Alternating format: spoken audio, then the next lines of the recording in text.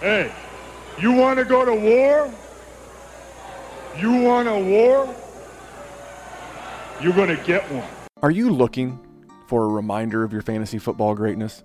Are you looking for something to set your league apart from those dime a dozen jabroni leagues out there? Then head over to TrophySmack.com and hook your league up with the best trophies in the game today. And not only will you get the best trophies in the game today, you can get a free championship ring up to a $59.99 value by entering in the promo code DWZRing. You pick out your trophy, which one do you like? You put it in the cart, you add the ring to the cart, you add the promo code DWZRing, makes the ring free, and your league is now a step above the league down the street. So if you're looking for the best, you want to be the best in the game, you want to have the best league in town, go over to TrophySmack.com, get that trophy, get that ring, use that code DWZRing, and let's have a big season. What's happening, guys? Happy Wednesday and welcome to the Dynasty Warzone, the People's Dynasty podcast. And we're right back at it. Super Bowl in our rear view. Congratulations to the Kansas City Chiefs. We'll jump into that in just a minute. But this week's topic, rookies, and more rookies. We've got the Combine a month away. We're about 10 days post Senior Bowl. But before I get into all that, let me talk about our Patreon. The Patreon Live is going crazy, and we're building awesome Dynasty rosters over there. So if you're interested, you want to get in the group chat, you want to get the extra podcast a week, you want us to help you build a good Dynasty roster, hey man, we'd love to talk to you. Join us at patreon.com/Dynasty Warzone, and a lot going on over there as well. Last thing, we have now officially 100 5-star reviews. Thanks to you fine people, I will be announcing the 2 people that I want to get in contact with me next week on next week's show. So if you are one of them kind-hearted sumbitches that put in a review for this show, got something very special for you next week. I will be looking for your email address and your DMs. You can find the show on social media at Dynasty Warzone on both Instagram and Twitter. So tonight, I am without the man of the hour and the man with the power. Jerry Sinclair has got the night off, but I'm not alone. Welcome back to the show, Mr. Shane P. Hallam. And for those that don't know, Shane is the fantasy football, the draft, and college football analyst, as well as the Devy analyst for thefakepigskin.com. Welcome back to the show, my buddy, Mr. Shane Hallam. What's going on, Shane? Hey, I'm happy to be back, Randy. It's always fun to talk. You know, it's draft season. It's fun to talk about these rookies coming in and these draft prospects, and it's my favorite time of the year. I love when the Super Bowl's over and then everyone just shifts. No matter what team you're on, no matter what team you root for, what team you're on, you're shifting over to the draft. So it's fun for fantasy. It's fun for real football. It's something I feel like everyone kind of gets together and enjoys. So I'm here for the next couple months. Yeah, but a lot of these guys you've known since high school. So for those that don't know, I've spent the better part of, a couple of years in a group chat with Shane. And Shane literally is tweeting and talking about guys who have most recently wrapped up their senior year of high school and getting ready to report to college. These guys that we'll talk about tonight, whether it be, T. Higgins or Justin Herbert, you've known about these and watched these guys for the last 4 or 5 years. Is that correct? Absolutely, and that's kind of the fun because you get to watch these players, and usually in high school, a lot of times you're not getting full games, so it's highlight tape, it's some of the All-American games, and getting to watch these players try to make kind of predictions of who's going to get in the NFL. That's why I love Devy Dynasty football and being able to draft guys really young. And so I'm in a number of leagues where I've drafted sophomores in high school for fantasy football purposes, and some of them look like they might work out pretty well, and some of them we'll never hear from again. But there's definitely a lot of these players that came in as decently high prospects, or at least you're going to these big teams. You're going to end up watching a little bit of them. So I've seen the J.K. Dobbins play in the senior year, Jonathan Taylor, those guys, and to me that's exciting to see some of these players have developed. You're like, hey, this guy's going to be really good, and then they are. And so sometimes it's the best feeling when you've actually drafted a player in high school and actually get to play him in an NFL fantasy game. Hoo-wee.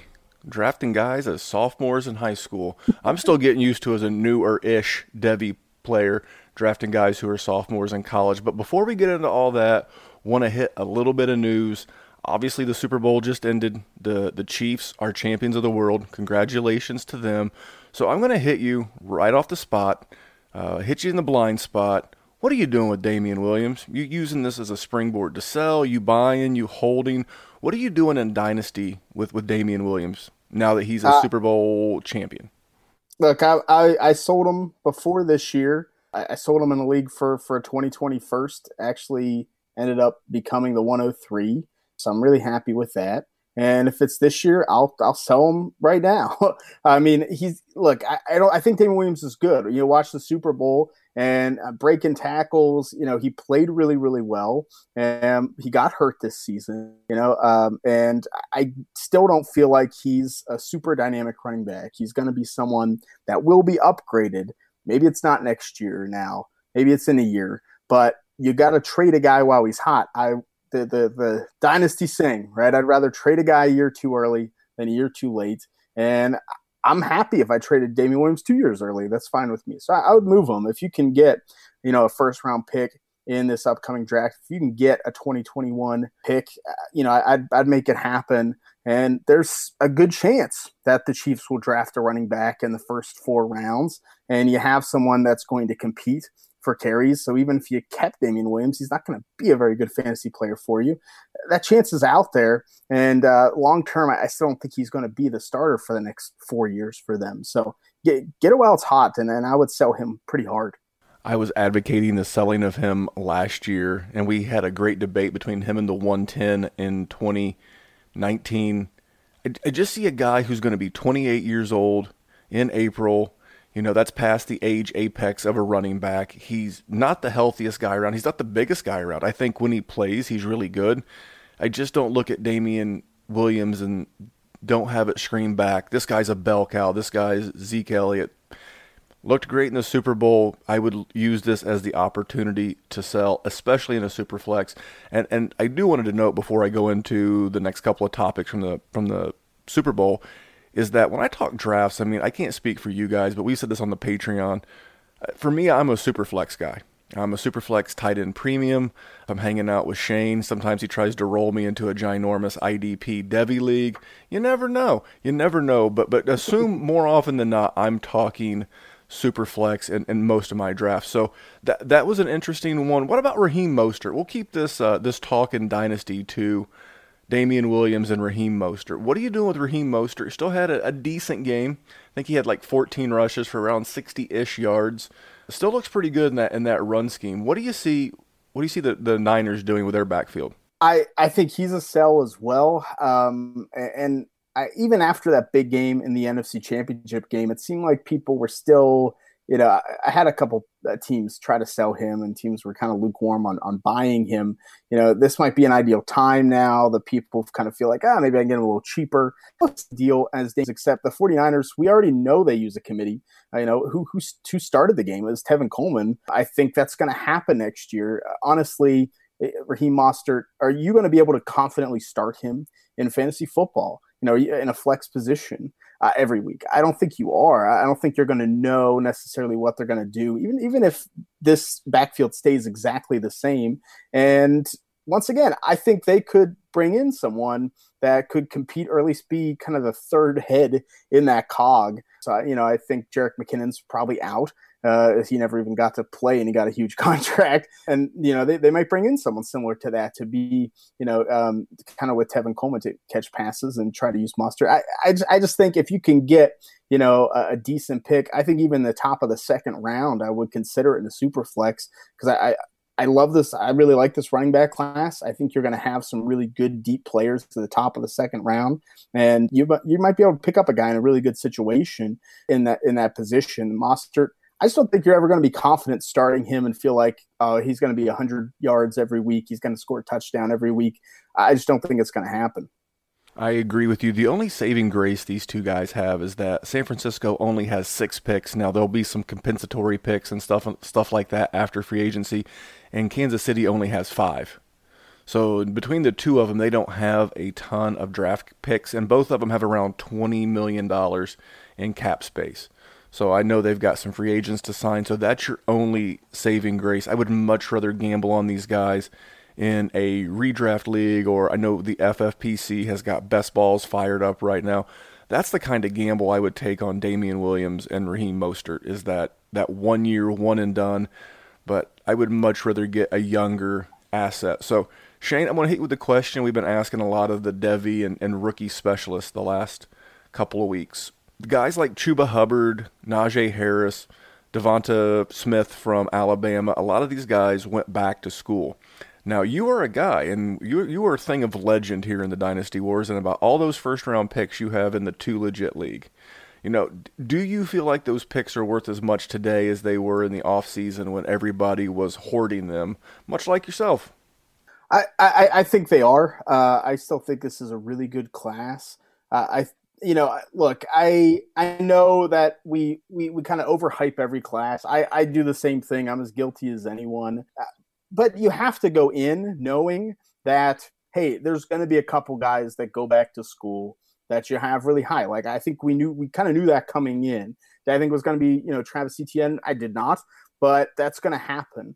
And so I kind of expected Chuba Hubbard to go back to school. I expected Devonta to go back to school. So to me, that's fine. I think this class is still really good. I still think as a whole, 2020 is that stud class. I think it's really deep. You have really great guys at the top, at running back, at wide receiver, at quarterback. And I think you have the depth on both of those positions that you're going to find productive players later in your draft. So I still think the investments that you made and kind of the premium that some people, including myself, as you know, paid for some of these picks, I'm still really happy with my choices. I think 2021 is decent. I think the wide receiver class is really good. And I think the tight end class has some spark to it too, if you're in kind of a tight end premium or two tight end league. But, past that, we have a couple of those running backs that went back to school. That'll be good. I think running backs weak. Much weaker than 2020. I think quarterback's weaker than 2020. I still think 2020 is kind of the premium, and it might be one of the deepest wide receiver classes that I've graded, and the running backs are pretty outstanding, especially the top 10 to 15. So I'm really happy with it still. Well, that is really good. Good to hear, and that's been the consensus answer. So now that I've got enough takes on that, I think we'll stop asking that question. Now, before we get into the Senior Bowl and talk about some of the guys from there, now last year's wide receiver class was not heralded as a great class, at least not initially. But then we had guys like DK Metcalf break out, my man Terry McLaurin, A.J. Brown, Deebo Samuel. I think this 2020 class, I think there's more talent coming out of college, but they've got a lot of work to do to equal what was done with last year's class. Would you agree with that statement? Absolutely. I think last year's class did better than I expected, and I think you and I liked a lot of the same players. We both liked Terry McLaurin. I mean, you probably more than I did, and Deebo. And I wasn't high on Metcalf, but he definitely proved himself. So I think maybe they overperformed what they could do. My guess is the 2020 class maybe even will underperform what they can do a little bit. It's usually what happens when you have a class that's fairly stacked, but that might kind of line up in terms of production. I think we might see similar production from 2020 in this class that we saw from 2019, but we're going to kind of expect it, I think, a little bit more. Sometimes you can kind of get similar production, but you don't feel like it. Because I think we're going to see like CeeDee Lamb and Jerry Jeudy come out, and we're going to feel like these guys are going to be top 10, top 15 receivers. And it's just not going to happen as a rookie. And so I think expectations might end up a little high for this class. So at the end of the year, it might be like, oh, that's a little disappointing. When you look at the stats, it actually wasn't that disappointing. So that's kind of my guess. But a lot depends on where you end up, right? I mean, if Marcus Mariota never gets benched, are we talking about A.J. Brown? So I think sometimes the situations help too. If things kind of end up in the right way for these players to get the opportunity to have a quarterback that gets them, then that's when you see more production. I love it.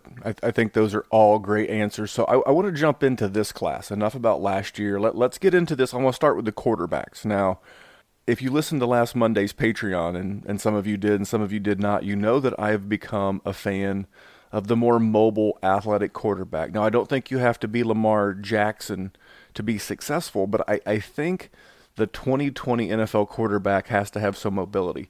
If you look back at the 12 QBs that made the NFL draft this year, the guys who are basically the statues back in the pocket that just stand there and look for the routes to develop and chuck the ball, Tom Brady, Kirk Cousins, and Drew Brees, I mean, all three of those guys were one and done. In the play, excuse me, actually, Minnesota was not. Minnesota beat New Orleans. But you see my point. The three guys who basically stood back there and aren't as mobile, they're not as good. And, Patrick Mahomes was just mobile enough. He averaged about 45 yards per playoff game rushing, which was pretty awesome to see if you played him in any fantasy leagues. Do you buy into that theory, Shane, that the modern quarterback has got to have a little wiggle, a little run to his game? It just seems like a necessity. I think 90% of the time, I think that is the case now. And I think a lot of it, too, is just the quarterbacks changing at the lower levels, right? If you're playing high school ball, you're going to put your best athlete at quarterback. That's probably going to be your best player. You're going to teach him how to throw the ball. He's going to use that athleticism. I think we're starting to see that kind of come up where, if you can't run, you're not playing QB. So I think that's what's kind of changing. And the NFL, man, these pass rushers are so, I mean, you look at the Bosa brothers, you look at some of these pass rushers. I mean, they get there quick. You better be able to move out of the way or you're going to get crushed, especially if you have a bad offensive line. So unless you have the talent of a Tom Brady and Peyton Manning, I think you need that mobility. And I think looking at the 2020 class, like most of them have it that are going to get drafted, at least can move around a little bit. They don't have to, like you said, they don't have to be Lamar Jackson, but you have to be able to pick up a 5-yard run for a first down when you need it. You have to be able to do a bootleg and get out quickly to get your eyes up down the field. And, this class, I think, is more athletic. I think some of these players are more athletic than they'll even get credit for because people want the Lamar Jacksons and Josh Allens and players like that. No, I agree, and you nailed it. Hear what Shane and I are saying. We're not saying that, even guys like Ryan Tannehill can move a little bit. I mean, remember, his big injury was an ACL that he hurt in training camp as he was running the football. He played receiver in college, so yeah. Carson Wentz can move a little bit. Russell Wilson I think we forget sometimes because he's become such a great pocket passer, but that dude can still get out there and scoot. So because of that, that's why I like Justin Herbert, and that's the first quarterback I'm going to throw to you. I had this conversation with Tyler Gunther and Bobby Koch in a group chat this week. I just am enamored with this kid, and we came to the consensus that he will be around the 106 in a super flex. Now, you're a guy, I think you've got 8 first or something like that, if I remember correctly. Where would you consider taking Justin Herbert in a super flex? Honestly, I think the consideration at the 103 is very possible to me for Justin Herbert. I think after Burrow and Tua, depending on that medical, I think the 103 is possible. If he ends up in a good spot with a team that fits his skill set and talent well, I think he's going to succeed. I look at a guy like Josh Allen, a guy I did not like as a prospect almost at all, right? Most people didn't. He was very divisive. And he's in Buffalo. They have built that offense around him to utilize his talents. And he's playing really well. Is he the best quarterback in the NFL? No. Is he a top 5 quarterback in the NFL? No. But you don't have to be productive and to go to the playoffs and to compete. And I think that's what Justin Herbert can do. If he ends up in a place like Tampa Bay, I think Bruce Arians' offense is perfect for Justin Herbert. I think it's ideal for him where he can use his accuracy. He can use some of that ability to move around in the pocket. And he's allowed to kind of sling it up and let his receivers do a lot of the work. I think that's ideal for him. I think if he has to play in a very timing based, quick offense, like I think there could be some struggles there. So, but I really like him. I'm probably not as enamored with him as you are, but I see a guy that should start in the NFL, that should be productive, that can throw a lot of touchdowns, and that is going to be good enough to lead a team to the playoffs and maybe a Super Bowl. And so, to me, in a super flex, that's worth more than any running back or receiver. The reason why I'm so high on him, and I'm prepping the Dynasty Warzone listener by bringing on guys like you, like Kane, like Nick Whalen, etc., is because I really think that this kid is not falling any further than number 7 with Carolina. I think Cam's all out the door there. They brought in Joe Brady from National Championship LSU. They got an offensive-minded head coach. Got great weapons there in Carolina with Curtis Samuel, DJ Moore, now Ian Thomas. They're going to move toward the future. And I just see an opportunity there with great weapons, or maybe he goes to the LA Chargers. So I like the fact that he could wind up in a very good spot. That's part of the reason why I'm so high on him. I want to move to another guy that I'm intrigued by because he continues to get talked about to my Colts, and that's Jordan Love. Now, you may be the most qualified to date to talk about this guy because you probably saw him as like an 8th grader running around, throwing footballs.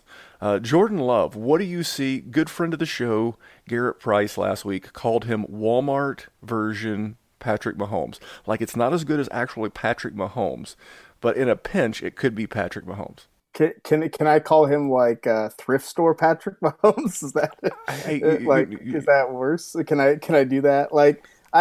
Dollar store? Like dollar store? Like dollar store. Like I found him in the dumpster and he kind of looks like Patrick Mahomes. Is that where? I think Jordan Love. I see why that connection is made because like Patrick Mahomes, you have a player with athletic ability. You have a player with a really sharp arm that throws a ball with high velocity that gets to its target quickly. But I think he's like 10 times dumber in terms of football IQ than Patrick Mahomes ever was at Texas Tech.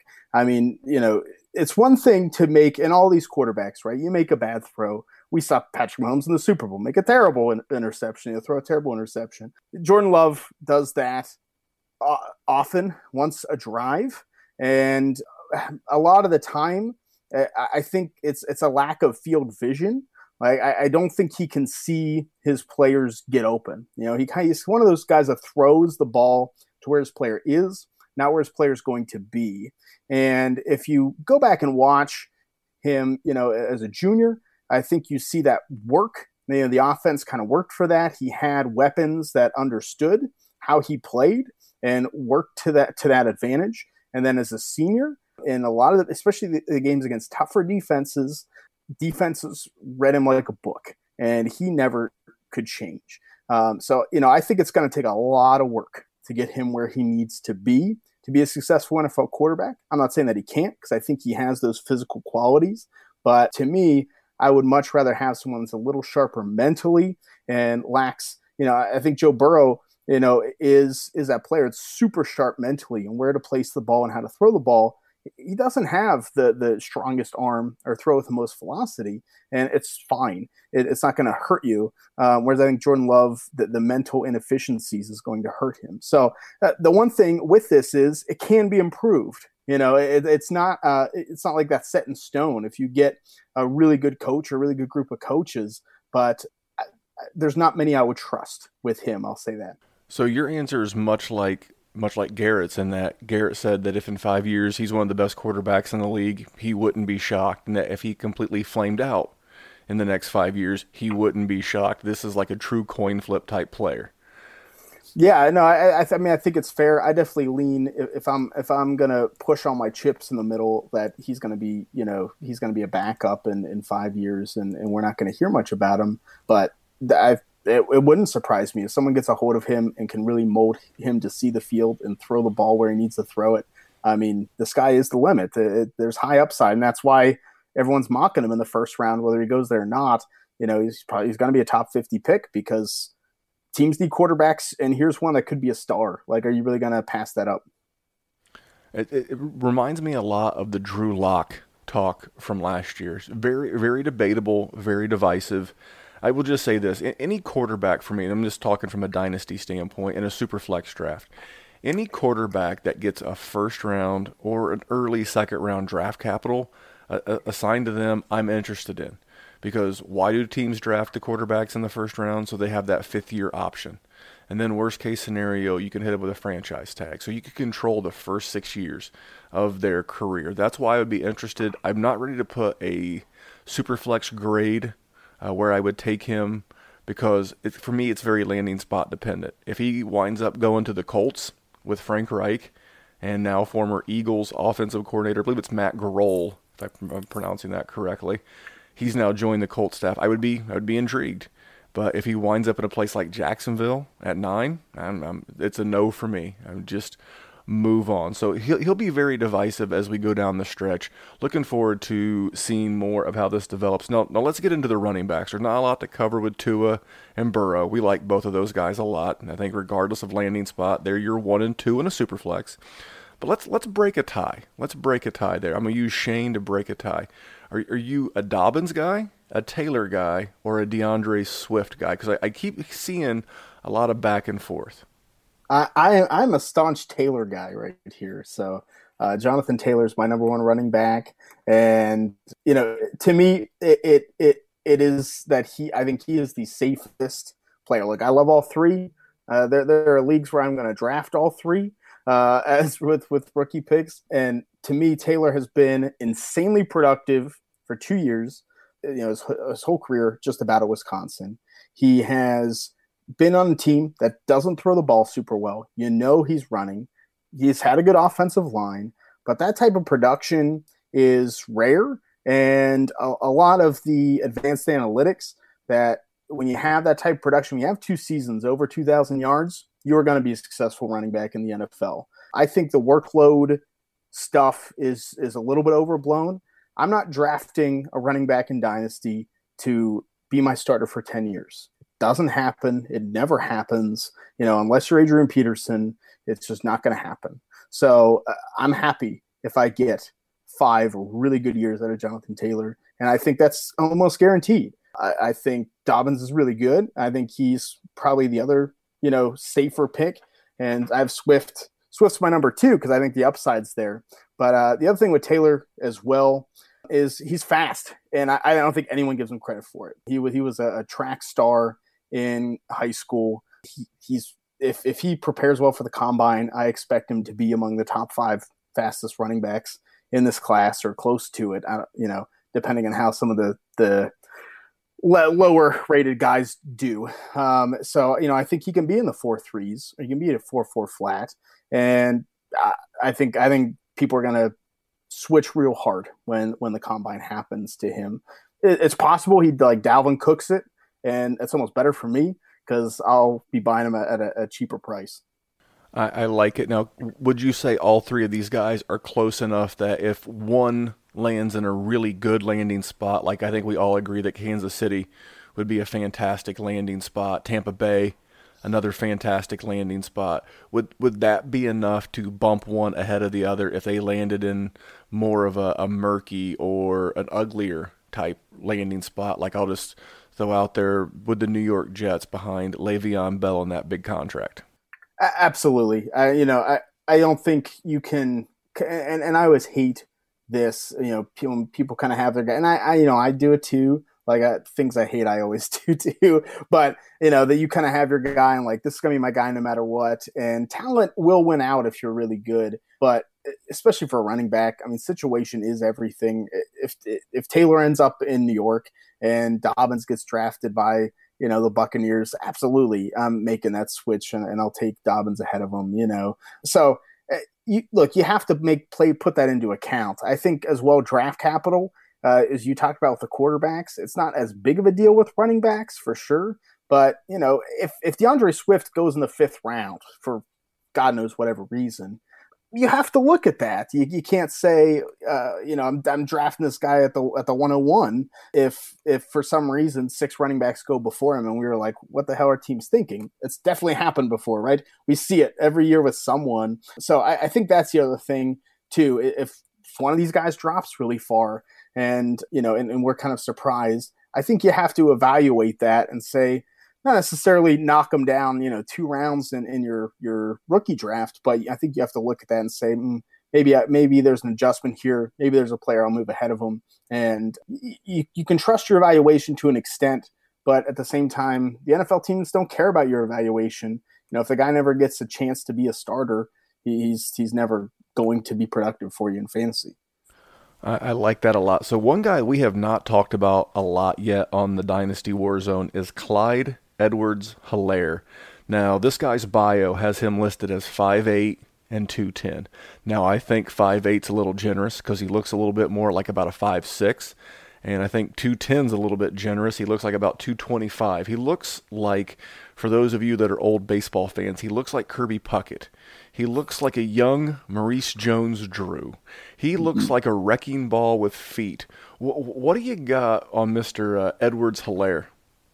He's my number 4 running back in this class. You watched him this year. I drafted him in college fantasy football actually this season and had a great time having him as one of my top. It ended up being my top running back. Maurice Jones-Drew is a great comparison because he can catch the football and run with it, and then he's going to punish you, and he's willing to punish you. That's what I love about him, is that toughness. And that, Helaire was one of those players too that can kind of do both, which I think is rare to see. You see a guy like J.K. Dobbins, who I think has a little bit more of that elusiveness to him. If you catch him in the open field, he's going to use his feet to make you miss. And I've seen Helaire, truck guys often and want to do that. And I've also seen him, kind of stop on a dime, make guys miss, use his feet to get extra yardage. And so I think when you have a player that's kind of two-way like that, even if one thing fails you in the NFL, you can go back to the other one. So I've moved him up. I just feel safer with him as a player than, a Cam Akers or, Benjamin. And I think that, I think he's going to be really good. And once again, if he goes to the right situation, he's kind of the guy I want to go to the Chiefs, because I think he's a player that would fit that offense really well, that can catch passes, that is such good football IQ. I think he would be so dangerous in a team that already has weapons around that he would score a lot.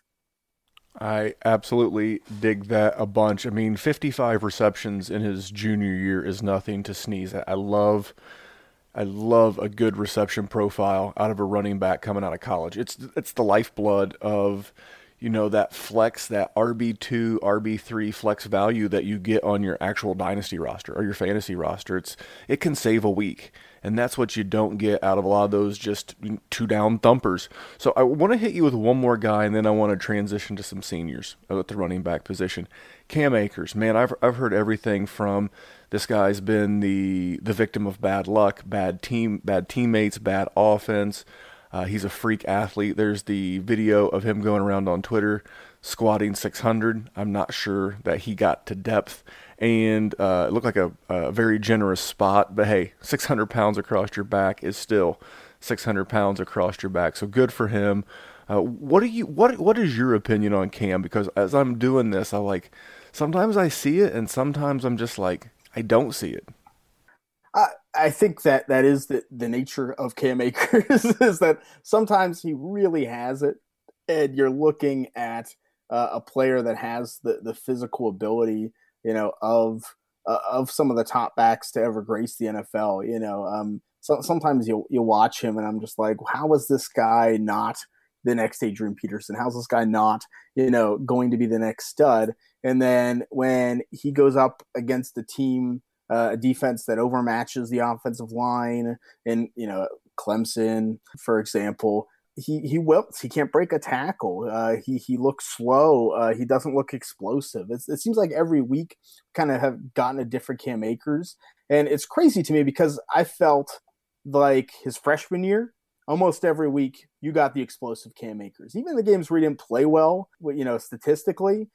You saw the juice, right? Sometimes you can still see that, even if it's like, oh, this guy averaged 3 yards a carry, he still has it. And then last year, in 2018, I thought every game he played terribly. It was the bad Cam Akers, and he looked like, oh no, this is not the right player. Is he going to bounce back? And I feel like 2019, we got some games where he just took over the game. I look at the game against Syracuse where he had 4 touchdowns and no one could tackle him. And Syracuse wasn't a terrible defense. But then when he went up against Clemson, when he went up against NC State, teams like that, I felt like they were getting the better of him, and he looked slow. So I don't know. I have him as my number 5, and to me, I think he is going to be the most situation dependent and draft capital dependent rookie out of any position to me. Because if he goes somewhere where I feel like he's not going to get a chance, he's not going to be successful, I'm probably going to shy away, move guys above him. If he ends up falling to the 5th, 6th round and teams don't like him, and I got to say, maybe they know which is the real Cam Akers, right? And I'll move him down. But if he goes high, then I'll feel like this is a player that can do it. If he goes to a good situation, I feel like he can win a job. I think it can happen. The combine I think is going to be big because he is supposed to be a physical freak, and so he's got to come out there and show it. Because if he doesn't, I think that maybe the concerns are more in the head than in the athleticism. Then if there's some problems in this offseason too. This is the one guy I cannot wait to see compete here in Indy. I think me and some guys are going to meet up. Obviously, Indy being my hometown, I'm going to use it as a cheap excuse to go down to the combine and check some of these guys out in person. All right, well, I'm going to hit you with one more running back related question, then we'll transition to some pass catchers. So about one running back a year the last 4 years. Now, I'm not counting 2019 because it was not good. But in 2018, Rashad Penny had he was a Senior Bowl running back participant. In 2017, it was Kareem Hunt. 2016, it was Kenyon Drake. And then in 2015, it was David Johnson. So out of these 3 guys, which one of these 3 guys is most likely to have a fantasy relevant career for both dynasty or maybe even redraft? Now, obviously, Kareem Hunt was an RB1 before he went all Antonio Brown on us and went nuts.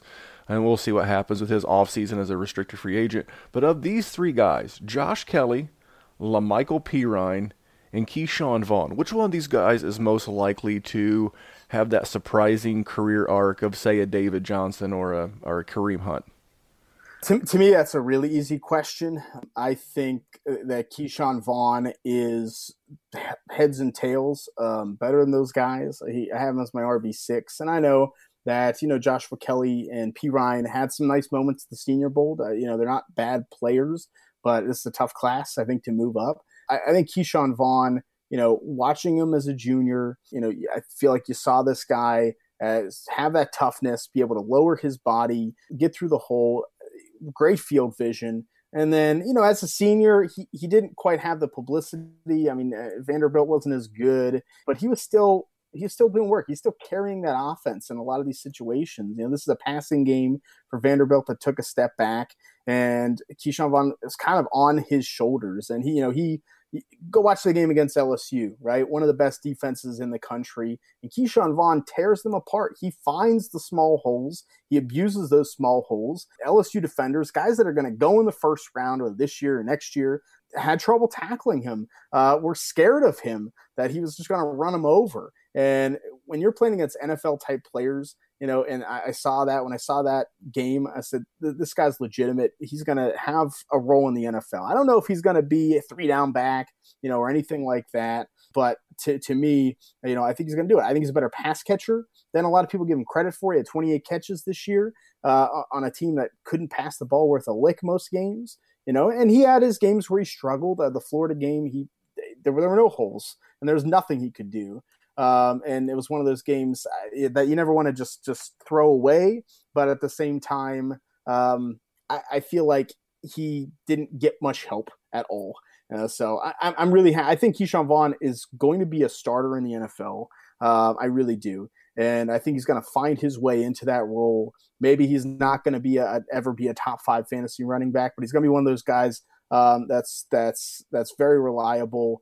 That'll always kind of do it for you. So I don't know. I'm trying to think of who's the Bengals running back, Rudy Johnson. That I think he's going to be that kind of fantasy player, right? We're just like productive, but you're like, this guy's not great. He's not perfect, but just every year he just keeps putting up fantasy numbers, and you just have to draft him.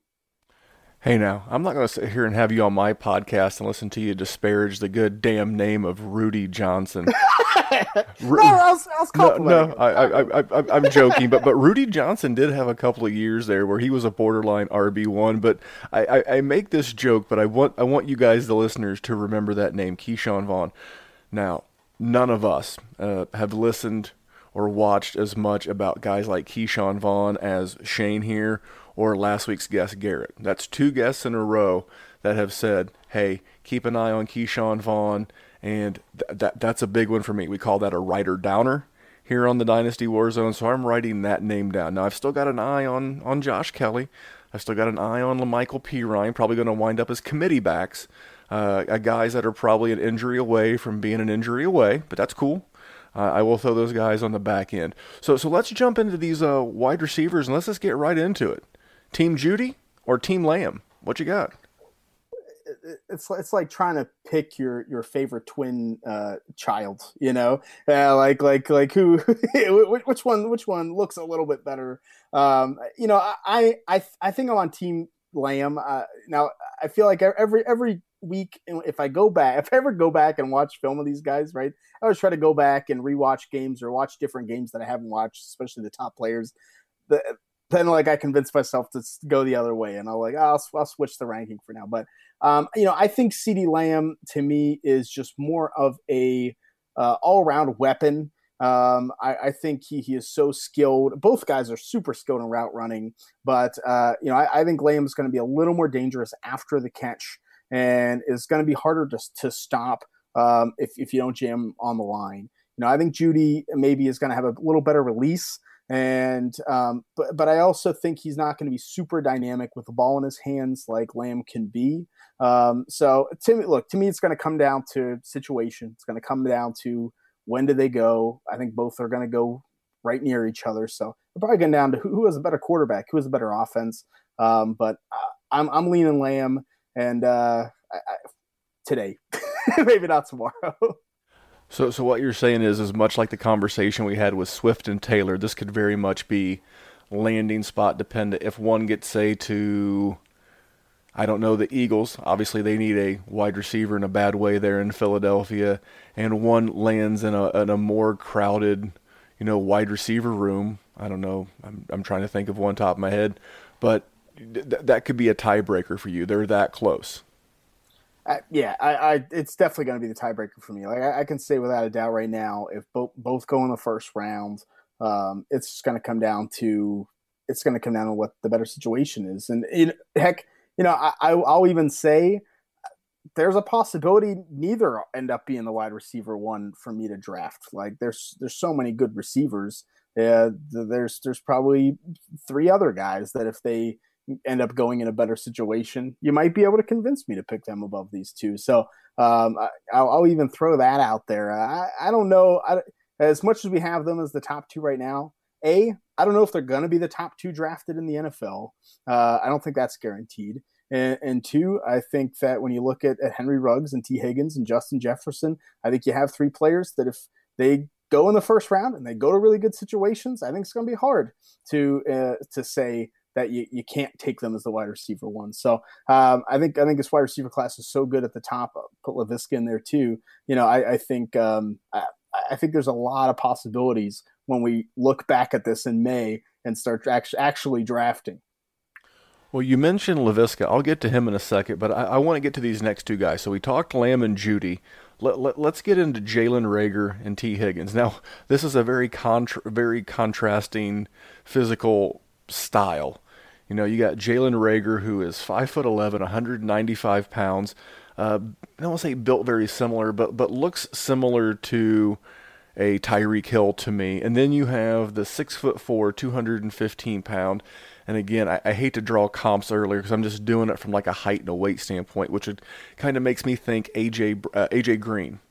You know, that taller, lankier type wide receiver. Which one of these two do you prefer? Do you prefer the short, really, really fast guy, or do you prefer the big-bodied, boundary type wide receiver? I am definitely a lot higher on T. Higgins. I actually have Jalen Reagor outside my top 10. I'm not a Jalen Rieger fan. I know there are a lot of people that love him, and I can understand. But to me, I think T Higgins has that full package. I don't think AJ Green comparison is bad. Like maybe we can go back to Walmart AJ Green for T Higgins. Like I think that is a fair comparison because you have a player that has that speed, has that size, knows how to use his size, and knows how to use his hands to catch balls. And I'll say this at Clemson, you know how to catch. They will teach you how to catch the football. And I can't tell you how many schools, how many players, I'm sure you've been through the same thing, and people out there watching receivers in college definitely go through the same thing. Guys that just don't know how to catch the freaking football, and that's your job. Like they're cradling it in their body. They don't know how to actually see the football in time to use their hands to catch it outside of their body. And Clemson, always really successful at that. Even a guy like Deion Kane, who has not had a successful NFL career, that's the one thing he did really well. Like he could catch the football really well. Maybe he won't get separation even with his athletic ability, but T. Higgins has all those things and can catch the ball really well, knows how to high point. He knows how to box people out. Like I like that really well. For me, Jalen Rieger, I think is going to really struggle in the NFL getting off the line of scrimmage. I think he's going to struggle in the NFL of actually beating safeties deep. Like he has that speed, and he has some of that deep speed, but I don't think he's as I don't say athletic, but I don't think he gets up to that full speed as quickly as a Tyreek Hill or as quickly as a Marquise Brown last year. I think there's some downside with him where if he's not going to just like straight out burn you when he's playing against NFL corners. When he played against good cornerbacks, they handled him and they could handle him well. And maybe he'll beat you deep once, but I almost think maybe he's more of a Mecole Hardman, type of player that's raw and has these physical talents. You can use them in some smart ways, but I don't think Jalen Rieger is ever going to be the guy. And to me, and it's such a good receiver class that makes me knock him down. I'd rather have a KJ Hamler than a Jalen Rieger if you want raw speed. So what you're saying is you feel like you can get a very similar guy at a cheaper price later in your rookie draft. Is that fair? Absolutely. Yeah. I think Rieger's going to be a guy I don't have a lot of because there's so many analysts out there that are high on him. That's going to influence a lot of people. This receiver class is deep. I'm definitely going to lean, quarterback and running back heavy and kind of clean up on value. I like it. So, all right, I'm going to hit you with one more underclassman, then I want to talk some seniors. Laviska Shenault, you mentioned Laviska Shenault Jr., to be technical. We don't want to be talking about his father. Laviska Shenault, what's your take on him? I know he had a couple of injuries in college. Give me the rundown. We've not talked a lot about him here. Currently got him somewhere around 5-ish. Like I don't really do rankings until post-combine. I jokingly say this time last year, a lot of people, Jerry, had guys like Hakeem Butler and Kelvin Harmon toward the top of their draft board, and then the combine just came along, and then if that didn't submarine it enough, the NFL draft did. So give me your take on Laviscus. I like him. I think he's one of those players that you watch and you see from his size, weight, speed, athleticism, quickness, how he can use his body control, phenomenal. You see all these individual elements that if I would put on a scouting report, you would say this guy's the next Julio Jones. Like he has that type of scouting report from a physical perspective. And then you watch him play, and there are games where he just uses that to its full extent. I think last year more so than this year, where he just utilized his skill and his talent to its fullest extent and dominated.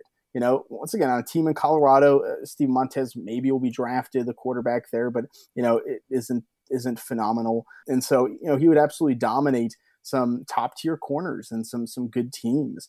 This year, maybe it was injury, which definitely could be. I thought there were games where he looked lost. Oregon was probably the big one. That was probably one of the first ones I went to, right? I want to watch the guys against a top 5 team.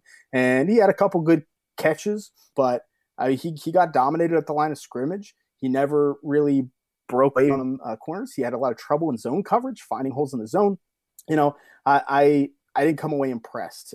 He's not someone that, after the catch, something I thought he was really good at last year as a sophomore. Didn't do so well this year. Only had 4 touchdowns. And like you said, it may have been the injuries that slowed him down. But, man, I really was disappointed. But the upside is there.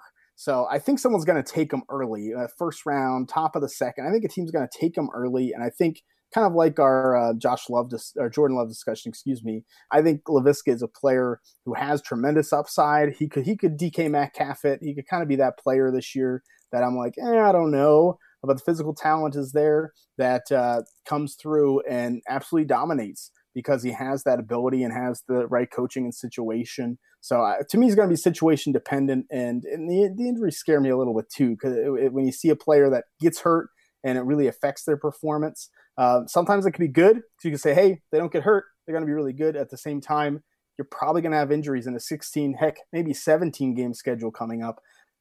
That's you're going to be injured all the time, and you got to be able to play through it.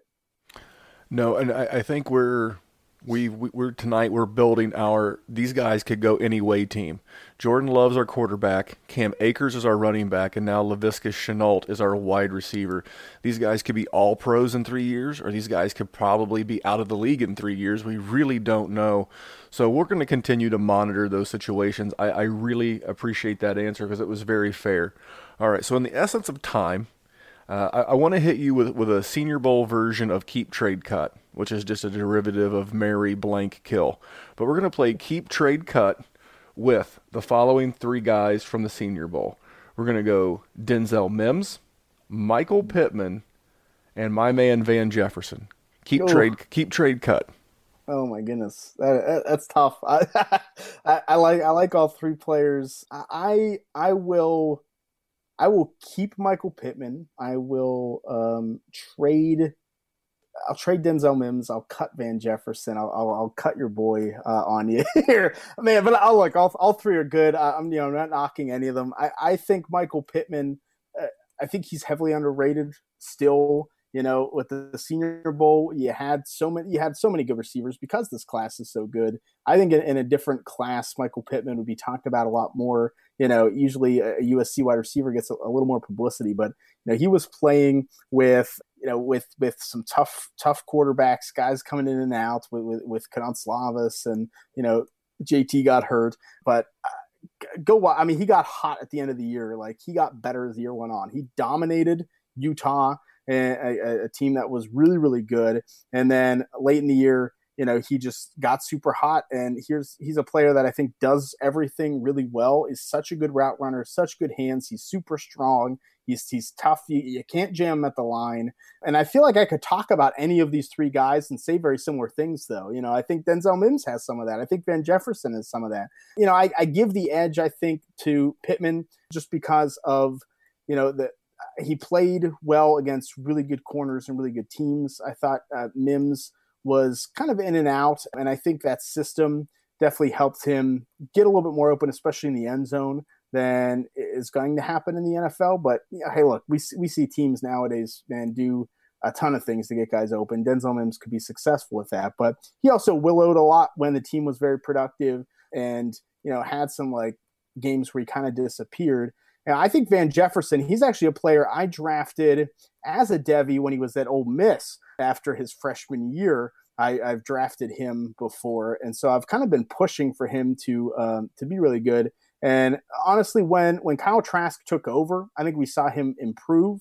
But there's such limited kind of tape to me on him getting the ball, and so I think he's more of a question mark after the good Senior Bowl. I think all 3 guys could end up being really good, and I think that shows you the depth of this class too. Well, I agree, and it would be a lot more fun if we disagreed. It could be a lot more debate, but what we don't. The reason why I put Michael Pittman ahead of the other 2 is because he's a willing blocker, and he enjoys blocking. And one of the reports and write-ups I read, it said, defensive backs, look out, because this guy is going to enjoy smashing you. And if you've learned anything, whether it's running backs or wide receivers or tight ends, if you're a willing blocker in any capacity, you're going to earn the trust of the quarterback and the coach very quickly, which will get you on the field quickly, which will get you just scoring fantasy football points quickly. So the fact that he's a willing blocker, I will just say this for Van Jefferson. If he goes on day 1 or 2, he will be on just about every single roster that I own in Dynasty. That's the telltale sign. He's a little bit older. He'll be 24 before he plays an NFL snap. Don't care. I like these good route runners. I like these older prospects. I've had tremendous success with them in Dynasty to date, whether it be Cooper Kupp or Terry McLaurin. It doesn't bother me. I know they say, well, he's 24. Cool. What's the worst case scenario? He hits and I get 5 or 6 good years out of him as opposed to 10. Darn. I'll look for the next one in a couple of years. And then Denzel Mims, you mentioned it as well as other draft reports I've read. The word lazy and taking some plays off comes up. I do not like that, but I think his name would generate buzz. I would love to talk about a lot more of these guys from the Senior Bowl, but in the essence of time, because it's one of my favorite formats, and the league that you and I played in together, it was a Stardom 2 tight end premium league, which makes it very, I see you shaking your head. The listeners, the listeners can't see it because they're not on the video chat with you, but starting 2 tight ends in a tight end premium league is tough, mister. But I want to get into some of these guys. So just real quick, Cole Kmet from Notre Dame, Thaddeus Moss, son of Randy Moss from LSU, and then a couple of the guys we saw at the Senior Bowl, whether it was Bryson Hopkins or Adam Troutman. Give me some quick tidbits on all 4 of these guys, and which one of these 4 will you want to take away in that big tight end scoring premium league? Look, I think tight end's tough. I think it's tough this year. I think they're all talented in different ways, and there's going to be some diamonds in the rough, which I think kind of makes it fun. I have Bryson Hopkins as my number 1 tight end in the class. I'm not saying he's going to go number 1. He probably won't. But watching him at the Senior Bowl, he won Practice Player of the Week, I believe, for his team, or maybe matchup of the week. I think he won. He's a player that kind of has a little bit of everything. He can block. He's not great at it. We'll get to Cole Kmet. He's not Cole Kmet at it, but Hopkins can block. He's athletic enough that he can find a way to get open.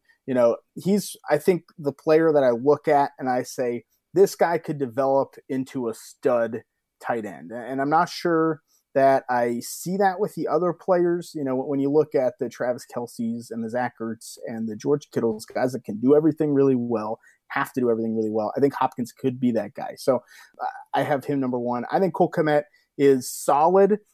He kind of is uninspiring to me, but that's not necessarily a bad thing at tight end. I feel like he's going to, I don't want to make another Notre Dame comparison, kind of Kyle Rudolph it, where like he's going to block a lot. He'll make some nice red zone catches, but you're never like, this guy's dominating you. He's someone you got to watch out for. I don't think he's ever going to be that player. So I think he could go in the first round of the NFL draft. But I think we've seen a lot of tight ends that go in the first round be like, they kind of do everything well, but they're not going to dominate. Whereas, I think Thaddeus Moss, I have a little bit lower. He kind of came on a little bit late, but he has that big athletic profile. He can almost be kind of the slot receiver type tight end that is like really nice for fantasy sometimes, but maybe to a team isn't as important for them. So I think he's very raw. And I think, at LSU, the plan was not to have him be as productive as he was. He wasn't even supposed to start at tight end. So I think there's a long way for him to go. So he might be one of those players. I'm probably not going to draft him, but give me a year or 2 and let me trade for him when he doesn't do anything and see what happens. And then I love Adam Troutman. He's my number 3 tight end in this class. I think he. I was really anxious to see him at the Senior Bowl because I was like, this could be bad. I've been to the Senior Bowl. I've seen guys from small schools come out and suck. All right. I've seen him be really bad, and I've seen him be really good. And Troutman, I thought, dominated down there. And so I think he's legitimate. I mean, he's a player. I'm here in Pittsburgh, and that people are already talking about. They want him. Like they want the Steelers to take him. And I think this is a guy that is going to be a future starter, and the upside's out there. So I think there's big downside, but big upside with him. All right. Well, listen, I love it. I am I agreed with the Kyle Rudolph. You said that, and I just started shaking my head up and down. Cole Kmet is so Kyle Rudolph. I don't think we'll see a T.J. Hawkinson or even an Irv Smith. I was really high on Irv Smith coming out. I think if there's an Irv Smith in this draft for me, it might be Thaddeus Moss, similar size SEC guy, but we'll see. The NFL will tell us a lot about these guys once they get past the combine and where they're taken. So Shane, before I let you wrap it up and tell the listener where they can find you and what you're doing, tell me the one guy. Now, this could be very easy for you with all those picks that you have. But tell me the one guy that you will not be leaving rookie drafts without. Maybe that guy that's not a first rounder, maybe a guy that's like a late first rounder, early to mid second, that you're a big fan of, that you may reach and take a half round early. It is an easy one for me. It's a player I've been watching since they were freshmen, and I don't think they're going to go super high in the NFL draft. I think I'm going to get them in the third round of rookie drafts. But that's James Robinson, running back from Illinois State, who should have been at the Senior Bowl. I am upset. Like, I'm going to write a letter to the Senior Bowl. He should have been there over some of the freaking running backs over there. But he's one of the best small school running backs I've seen, probably the best one I've seen since David Johnson. And, I'm excited to see at the combine how he does. He's not a burner, but he kind of has that all-around talent that David Johnson had. He can catch the football. He, dominated for 4 years, at a small school and a school that plays good competition. He's really shifty, great field vision. He's a player that I think is going to rise up. So, I kind of hope he goes to a bad situation or people don't talk about him. I can just snatch him up at the end of drafts and stash him on a taxi, because I think this is going to be that small school player, that running back that ends up being a star in the NFL. Well, I'm about 90% sure you brought this name up last year when you were on. This is a guy that you've been very high on, because I have that name in my notes. Remember, I just don't call them Rider Downers. I actually use the Rider Downer, and I remember that name coming from you. So listen, man, what's going on over at fakepigskin.com, and what's going on with you? Yeah, check out fakepigskin.com. I will end up having my 7-round mock draft up there. I do a full 7-round mock draft. I'll have my top 100. I compete in contests with those. So ultimately, we're doing some good work. I'm kind of helping with the team that's writing all the scouting reports, and we're getting all those up. I'm doing some other work for some other sites too. Draftsite.com. I actually have, this is the first time I've done this, but I actually have a 7-round 2021 mock draft up at draftsite.com right now. I have a 7-round 2022 mock draft up, and I have a 1-round 2023 mock draft, which will be my goal is to have a 7-rounder done by the NFL draft for 2023. So I've been watching the high school tape, because I have high school players in this mock. So if you want Debbie, here's your list, and I continue to update it as I watch more. I'm kind of putting it off a little bit to do the NFL draft stuff, but I have a lot of 2023 guys I'll be watching. So if you want to see Debbie guys, you want to see who you need on your list, you can start watching now or right after the draft in May. I have them up there. So that's exciting. And I'm also writing for SteelCityInsider.com. If you're a Steelers fan, I started writing for them and doing some Steelers NFL draft work. So it's a bit busy time, but I'm having fun. Well, little behind the scenes, a little inside baseball, if you will. Normally, I write a show sheet for every show, and this is just Shane and I talking. This is just two guys talking. Every one of these questions I hit him with, he had no time to prepare. He had no time to study. Everything that he just gave us, all of that goodness, was 100% from the top of his head, and that just tells you how much this guy really knows. And I'm not going to brag on him, but I'm going to brag on him a little bit. If you go into your search engine on your podcast player and search Shane Hallam, Dynasty Warzone, go back and find him from last year's edition. This guy absolutely cleaned up. He's a great follow, at Shane P. Hallam on Twitter. Check him out at Fake Pigskin. And we'll get Jerry back next week. He was a little hungover from the Super Bowl, but it's all right. Shane and I are here just talking 2020. Yeah, man, 2020 rookies. We'll get Shane back on again. I'm going to coordinate a mock draft here in a week or two. We'll try to get all the Yahoos that we just had, plus Jerry and I. I think if we can get Shane back, if we can get Garrett back, and Nick and Kane back, man, we can put on a heck of a 2-round Superflex tight end premium mock draft for you guys. So, but on behalf of Shane, I am Memphis, and remember, here at the Dynasty Warzone, we're just trying to make the world a better place for fantasy football. We'll see you right back here next week. Thanks, guys. Now I know people like you used to taking from people like me. But there comes a point when people like me can't take any more taking. And all the things you've done, the way you've built your fortunes, it might make you criminals, but it don't make you outlaws. I am the outlaw, and this is my world. And my world has a high cost of living.